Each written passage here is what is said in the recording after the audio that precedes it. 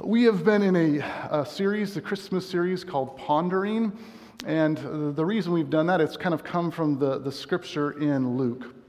In Luke chapter 2, which says this, "But Mary treasured up all these things, pondering them in her heart." She is in this beautiful time, the very first Christmas, and there's lots that's taking place. The shepherds, they come to see baby Jesus, and then they can't contain themselves, and they go out and they want to get the rest of the world to come see him. And yet Mary, amidst this busy season, she stills her heart. She treasures up these things in her heart, and she ponders them. And this is a lost art in a culture that we live in today. We live in a culture today that doesn't really know how to slow itself down. I'm guessing some of you know what that means. I was just talking with one of our dear congregants who works for UPS. I won't name his name, but I mean, he's going to be through Christmas Eve because of his work schedule. That was water. There's electricity up here, so I don't want to get electrocuted. All right. So anyway, busy season and time, and yet it's so important to slow down. When I first went into ministry, one of the things I found out very quickly was I love to do memorial services. That was one of the things I was scared about when I thought about full-time senior pastor type ministry, was having to do memorial services, but it's become my very favorite thing to do. And the reason why is because of the truth of this verse. Is actually not Proverbs 4:6, it's Ecclesiastes 7:2, but it says this, it says, "It's better to go into a house of mourning than it is to a house of feasting. For at the end of all mankind, and the living will lay it to heart." And what that is saying is that when we come to the end of life, we really tend to think more seriously about what's important, about the things that matter. And that's what we're focusing on as we come into this Christmas season, this season of pondering, being able to slow down, ponder in our hearts the beauty of the message of Jesus this Christmas season. So with that, let's pray, and we will jump right in. We're going to be in the book of Hebrews chapter 1. So you can turn there as we begin. But Father, we just thank you again for this morning. We thank you for every person that you've brought here by your means of grace and your love and your sovereign hand. We thank you for the peace that surpasses all understanding as we look to you with all needs, and there are many needs this time of year, many needs that we're very acutely aware of. So Father, we just thank you for this gift it is that we have to open the word that you've given to us, your written word spoken to our hearts. Give us soft, teachable, moldable hearts. And may we go away here with the message that really has the power to change every aspect of every one of our lives. And we pray this in the powerful name of our Savior Jesus. Amen. As a young youth pastor, Julie and I would do youth camps. Maybe some of you are familiar with the place we would do these. It's the Dunes Bible Camp up in Long Beach, Washington. And at these camps, we would come together with a bunch of staff, and then all the churches from the area would send kids. There's about 200 or so middle school kids that would come and torture us for a week's time during the course of the summer. And one of my friends who was on the youth staff invited his older brother, who was home for the summer from college, as well as his parents. So he kind of was having it's the only chance he was going to see his brother in a long time. And as they came to this youth camp, it was interesting because his older brother was deaf. And I had never had an opportunity to spend a long period of time around someone that was hearing impaired. And so it was interesting watching the family communicate with one another. Very interesting. My own kids, who we had there at the time, we only had 2 of 3 that were in existence. My oldest son was 3 years old at the time, and my middle daughter was 3 weeks old at a time. We were away at this camp, and I can't remember if I've told this part of the story before, but we had to sleep on the floor of this cabin that was rat infested with a 3-week-old baby and my precious sweet wife, who was just had a baby 3 weeks earlier, at this weird spot with rats all over the place. And She is a saint, put it that way. That's what youth pastors' wives have to put up with. But anyway, that's totally off the subject.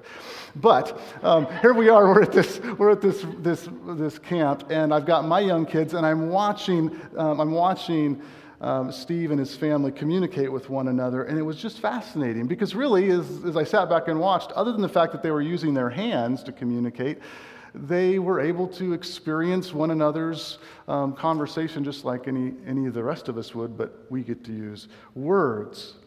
But having my young family there, especially just gone through the experience of having a new daughter and having that experience, it was really powerful, and it impacted me that if my kids were hearing impaired, I would do absolutely anything I could possibly do to let them know just how much I love them. We want our kids to know how much they're loved. We want our kids to know how valuable they are to us. And so as I watched Steve and his brother communicate and his parents communicate, it was just almost like this little living parable. I thought about my own family, but it's also this living parable because I think about God's relationship with us and how God would do virtually anything in order to reach or to communicate with us, his kids. That's what he would do. And yet, in spite of all of that, here we are, especially this time of year. It's a busy time of year. We've got things going on. We're living our lives. We tend to pursue our own agendas, our own ways. And it's oftentimes the fact that we're deaf to God's voice in our lives, especially this time of year. We can tend to rarely hear what he's actually trying to say to us through this season, the miracle of this season of time. And so with that, you would think, well, maybe God would get frustrated and give up. But no, he doesn't. He continues. Like a loving parent, he continues to speak his message to his children. And so we look today at pondering the message of Christmas. And we have a passage here in Hebrews that speaks so well to how God speaks to us and humanity. And so we'll look at this in Hebrews chapter 1. It says this. We'll read verses 1 and 2 to start out with. Long ago, at many times and in many ways, God spoke to our fathers by the prophets. But in these last days, he has spoken to us by his Son, whom he appointed the heir of all things, through whom also he created the world. Here he is. God sends Jesus to communicate to us the meaning of this message that we're called to ponder this Christmas season. And not only the Christmas season, but that's the miracle. And just like God spoke back then, he's speaking again today. And so as we look here, there's a number of ways we can see how God speaks through this passage. He speaks through history. That's what he does. He speaks to his children. He speaks to the world through history. He's revealing himself through history. He wants us to know him. He wants us to walk with him, to love him, to draw near to him. And he speaks to us. He speaks to us in many different ways through history, through creation, through the sunrise, through the sunset, through all that we see around us. He speaks to us. It's called general revelation. But he also speaks to us through his word, the living word of God, which is a history record to us. But if we look at the Old Testament specifically and how God spoke, think about it like this. These are just some characters in which he spoke to. God spoke to Moses in a burning bush. He spoke to the Israelites from the smoke and the fire on the mountain. He spoke to Elijah in a still and small voice. He spoke to Isaiah in a vision in the temple. God spoke to Hosea through his family circumstances, and he spoke to Amos through a summer basket of fruit. He spoke to Jeremiah through the potter's clay. He spoke to Joseph through dreams. And for those of us that are wondering, will he speak to us? He even spoke through a donkey. God is speaking. He's speaking his message. And he's speaking this message in all kinds of different ways. Visions, dreams, manifestations, symbols, natural events. All of these different ways he's speaking. There's really no lack of variety to the way that God speaks. And I think this is as important as his children. What we need to recognize is oftentimes, for those of us that have walked with the Lord for any length of time, there's particular moments in our lives where we Probably because we've been able to clear out the noise or because we've gone through a really hard circumstance. Whatever the case might be, we know very specifically that God has been drawing near. He's been speaking to our hearts in a specific way. And the temptation for us that go through these experiences is that we remember God speaking to us in these old ways, and then we look for Him to speak exactly the same way in the future. So we try to recreate the circumstance or the events in which He spoke in the past today. But that's not how a relationship works. It doesn't work in a formulaic fashion like that, because God wants us to walk with Him and to commune with Him in all kinds of different ways. And so we are to keep our eyes, our ears, our hearts open, not just looking for the way He spoke in the past, but how might He be speaking to us today. So He's been speaking through history in all of these different varieties of ways, all of these different means. He's been making Himself known, which is just a beautiful, beautiful picture. Now, however, prior to Christ coming on the scene, at the end of our Old Testament Bibles in the book of Malachi, there was a silence that began. And that silence, where God no longer spoke, was one that lasted an entirety of 400 years. So from the end of the Old Testament to the time in which John the Baptist came onto the scene, we had not had any words or spoken language or record of God speaking in any way that was there. But God's revelations within the Old Testament were very unique, because in many cases they came in fragments, although those fragments were a foreshadowing of the whole, the picture that was to come in the future. And so we have these fragments, and unfortunately, because no single one of them contained the entire truth, they didn't capture the entire picture of God's character. But despite all that, God still was speaking. He was still speaking His message to His people. The sad thing is they just didn't understand. They didn't hear. They didn't get. They didn't capture. They didn't grab onto the message of God's heart that He was conveying back in the Old Testament, and they rebelled in many different ways. They just simply didn't understand God's plan. Too many of them claim to be speaking for God in some senses, and yet they completely misrepresented God. Some of the false prophets of those days, which led people to be distracted and discouraged and to not have the full picture of what was going on. So we see, though, that God speaks. He speaks to his people through history. He speaks to us through history. The question that we have to ask ourselves as you're sitting here today and as I'm here, the question we have to ask, God is speaking. He is speaking. He's speaking through history. He's speaking through His living word. The real question is, are you listening to Him? Are you listening to Him? He's speaking. Are we listening? So we see here, God spoke through history. But that wasn't it. That wasn't the only way in which He spoke, thankfully. Scripture teaches that He also speaks through Christ. He speaks through Christ. He sent His Son, Jesus Christ, as the all-sufficient, perfect sacrifice, the one that took the burden of us having to be good people off of ourselves, having to live according to the Old Testament legalistic law. He took the burden of that, which the whole purpose of the Old Testament law was to let us know that we could not earn our way to God. There was nothing we could do to satisfy God with our good behavior. But Christ came on instead, and for those that place their faith in Christ, the shed blood of Christ covers them from all of their sin. And when God then looks at us, those who have placed their faith in Christ, He doesn't see our filthy rags of attempted good works. He sees the perfect work of Christ, which is reason for celebration, which is excitement, which is joy.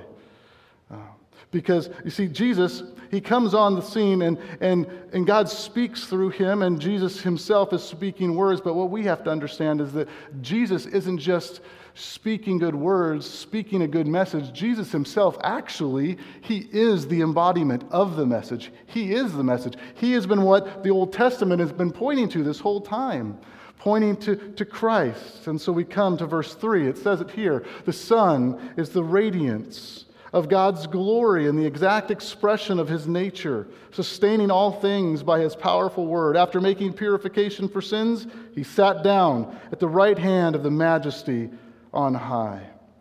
John's gospel says that Jesus was the Word, and the Word became flesh, and he lived, and he dwelt he hung out with us. What this is saying is that if you really want to know God, if you want to know who God is, what God looks like, you have to look no further than Jesus. Jesus is walking along with Philip, and Philip asks this question, and asks the question about show us the Father, and then Jesus says this. He says, "Have I been among you all this time without you even knowing me, Philip? The one who has seen me has seen the Father. The one who has seen me, Philip, has seen the Father." Then he earlier declared this. He said that I and the Father are one. I and the Father are one. When we see Jesus, what we see is the image of the invisible God, the God of perfection, the God who created all things, the God who loves, the God who speaks, the God who always shows up on time. So I was thinking about this message, the big picture of this message. I was thinking, the people in my life, I've had people in my life that I've wanted to be able to reach, and I'm not able to do it. So I think back into middle school, I had my best friend, and my best friend and I, we met in YCM basketball. We went through life, and he started to make some choices that were definitely trending in a wrong direction. And I can remember meeting with him and trying to speak truth into his life and to reach him with anything that I had, with any words that I had, but it didn't end up working, and now he sits in a jail cell. Many years later, middle school was a long time ago. I remember as a young dad, with young kids, trying to communicate parental type of information, and I oftentimes, and I don't know if you're like this as a parent, but I try to speak adult language to a toddler, and it just doesn't quite work like that. You try to speak in words, but it's not in their language, or there might just be a spirit of rebellion. I don't know which one. Maybe a little bit of both of those things. As a youth pastor, I coached golf at the high school, and almost every single one of those golfers, those high school guys, were far better than me, but I could go out and normally I could beat them. And it wasn't because I had more skill than them. I actually had much less skill. They were much better golfers physically. They just had not yet learned the mental game, right? Golf, because any of you who play golf, you know that golf is way more mental than it is physical.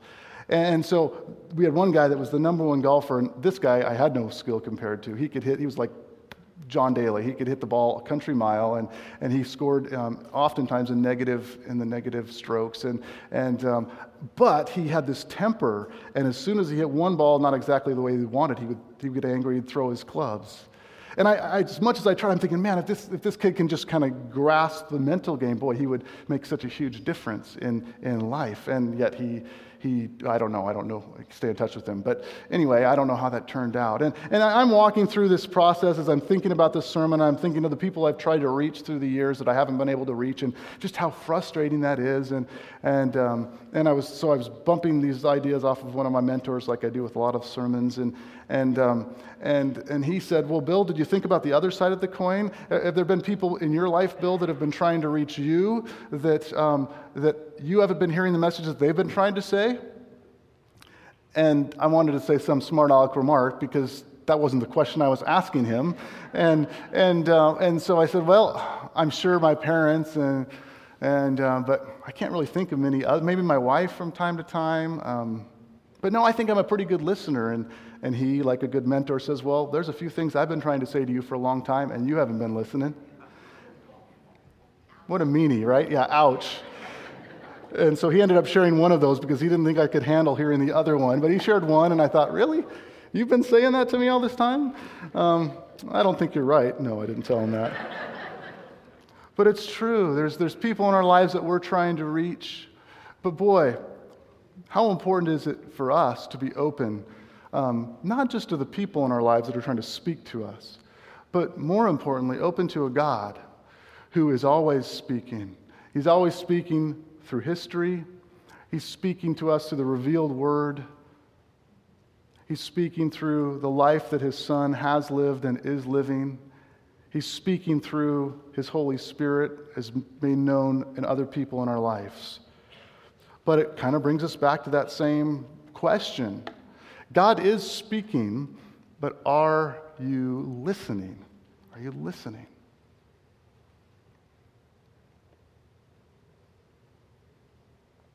a good question to possibly ask is, if I had to take a guess, of what God might want me to hear, a message that he might want me to listen to and apply to my life, what would that be? It might be a good question for you as you ponder this season, ponder the message of Christmas, to ask, is there anything that God needs to get through my thick skull, through the stoniness of my heart, to soften, to make it a fleshly heart? Is there any messages that's there? The encouraging thing is that God does speak. He speaks through history. He speaks through Christ. And he does this not so that we can go away as the same person. He does this so that we can transform, so that we can become a new person. The miracle of the message of Christmas, the message that we're to ponder, is not just the fact that he speaks to us today through his Son. It's that this message through his Son has the power to transform the life in which we live, the relationships in which we walk in. Christmas is the celebration, truly, of the greatest message that has ever been proclaimed, and that is Emmanuel, that God is with us. This isn't a distant concept. It's not something we have to wonder about. God is with us. God came down. If there's anything to pause and to ponder and to let percolate, saturate your life, it's that the God who created all that we know came down to dwell among us. And he did it through the beautiful, perfect picture of a sinless Son who was born humbly in a manger in an obscure little place, an obscure little humble place.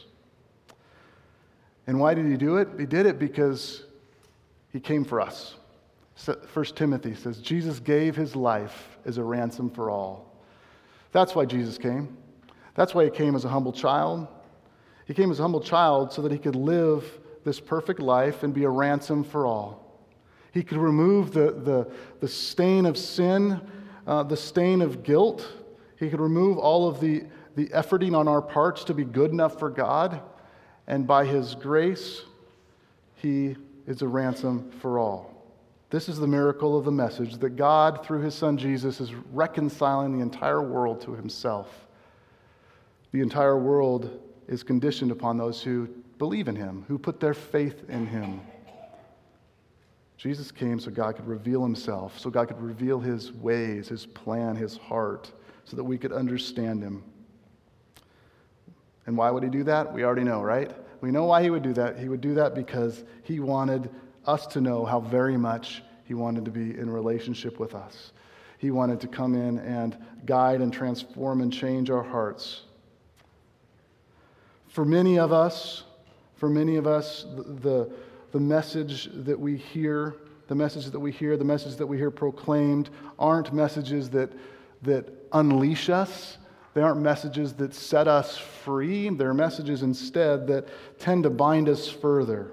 They tend to make us more busy. They tend to stick us in a place of arrogance or a place of pride or a place of anxiety or a place of regret, or to become prisoners of guilt, prisoners of shame. That's not the message that God came to communicate to us, but it's the message that we get from the world around us. For you, some of you this past year, some of you have received some messages, I'm sure, that are messages like I just mentioned. Maybe they're messages from a doctor who has given you a prognosis that is scary. Maybe it is a message from a wayward child that is indicating the fact that they aren't walking in the steps that you wanted them to walk. Or maybe it's from a spouse that says, I no longer love you. We get all kinds of messages that bring about a great deal of pain, a great deal of discouragement. But in the midst of this, in the midst of all of these other messages that we all receive, because we all live in a culture that more and more trends away from the love of Christ, I want us to remember more importantly the message of this season of time. This message says in the midst of all other things, in the midst of all of the pain, in the midst of all of the confusion, in the midst of all of the busyness, remember that nothing whatsoever, according to Romans 8:31, nothing whatsoever can separate you from my love. He speaks the message for those that are struggling with direction. Trust in me with all your heart. Don't trust in your own self. Listen to a comedian who thought he was being funny, talking disparagingly about those that would be where we're at today, coming together to worship together. And he basically talked about the weak-mindedness of people that need religion. And maybe that's the case. But I will follow somebody. And his point was he follows himself. He doesn't need anybody else to tell him. He's going to pull himself up by his bootstraps. He's going to be the Lord of his own life. Well, we'll see how that works for him. I know it doesn't work for me. I need a God that will direct my steps. I need a God who I can look to every single day to give me direction and hope, and oftentimes in the moments of each day. That's the God that I need to trust in.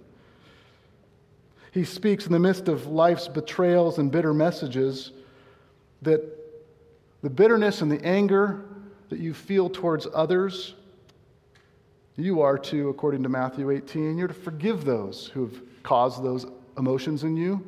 You're to forgive those who have mistreated you. You're to forgive those who don't deserve your forgiveness, because that's what I've done for you. You've done nothing deserving of the love and forgiveness, and that's what a good parent does. A good parent loves despite the behavior. In the midst of life's messages of joy and celebration, the message he sends with us is rejoice, be exceedingly glad. There's so many powerful messages. All the messages I just read came directly from the word in which he speaks to us.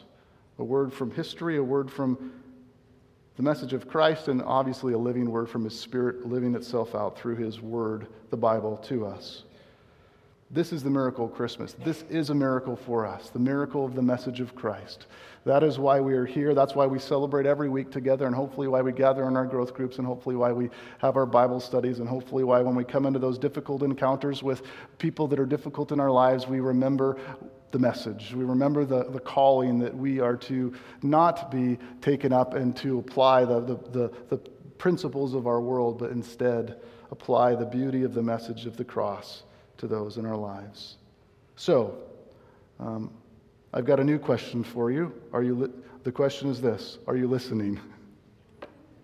Are you listening? Not to me. Are you listening to the message that the Lord is speaking? A message that began in a stable, actually a message that began in a garden, but one that was brought again to us in a humble stable, where a humble child came, born of a virgin. Are you listening to that message? My challenge to you is to believe that message that God's speaking. If you do this, your life will never change. There's a real popular saying that's going around. People inside and outside the church say it all the time now. I'm living my best life. I'm living my best life. It's a catchy little catchphrase, and it's a way of saying, you know what, I'm doing my best, and that's a great thing. But truly, if you want to live your best life, then you live out the best message. That you place your faith in a Savior who came for you. Not just people of old, not just people of tomorrow, not just for the people in your life that think are deserving of the message. No, he came for you, despite. Remember last week, Romans 5:6, it said, at just the right time, Christ came. At just the right time. This may be your time today. At just the right time to place your faith in Christ and to let go of the filthy rags of our efforts and our attempts to be good enough for God. We don't have to be, Christ is, and praise his name for that. That's encouraging. I would like to ask you in closing, for the closing benediction, if you would stand. I want to read the words from the song that Noah picked out. Great song that Noah picked out to end our service. Maybe it's not a traditional Christmas song, but hopefully what you've heard from the message today is that most songs are Christmas songs, that they're proclaiming the message. They just may not have the Christmas theme to them. But let me read. Uh-oh. Let me read the lyrics to this song. First line says, "Who am I that the highest king would welcome me? I was lost, but he brought me in. Oh, his love for me." Luke 19:10. The chorus says, "Who the Son has set free, oh, is free indeed. I'm a child of God, yes I am." That's John chapter 8, verse 36. Verse 2 says, "Free at last, he's ransomed me. His grace, it runs deep." That's 1 Timothy 2:6. "While I was a slave to sin, Jesus died for me." Romans 5:6, John 3:16. "In my Father's house there is a place for me. I'm a child of God, yes I am." John chapter 14. The bridge says, "I am chosen, I'm not forsaken. I am who you say I am." That's Psalms 94:14 and dozens of other passages. "You are for me, you are not against me. I am who you say I am." That's Romans 8, chapter 8, verses 31 through 39. I am who you say I am. The truth be told here this morning is if you're listening, you would listen to the message that he's speaking. He speaks the message through history. He speaks the message through our Savior Jesus. He speaks the message through his word. Would you pray with me as we go to this final song? Heavenly Father, in this holy moment, you're speaking to our hearts through your Holy Spirit. Thank you for speaking so powerfully, so clearly through your Son, Jesus. Thank you for revealing to us the depths that you would go in order to communicate your message to us in a way that we could understand. We thank you. We love you. And we pray this in the powerful name of our Savior, who brings the message to us beginning in this Christmas season. Amen.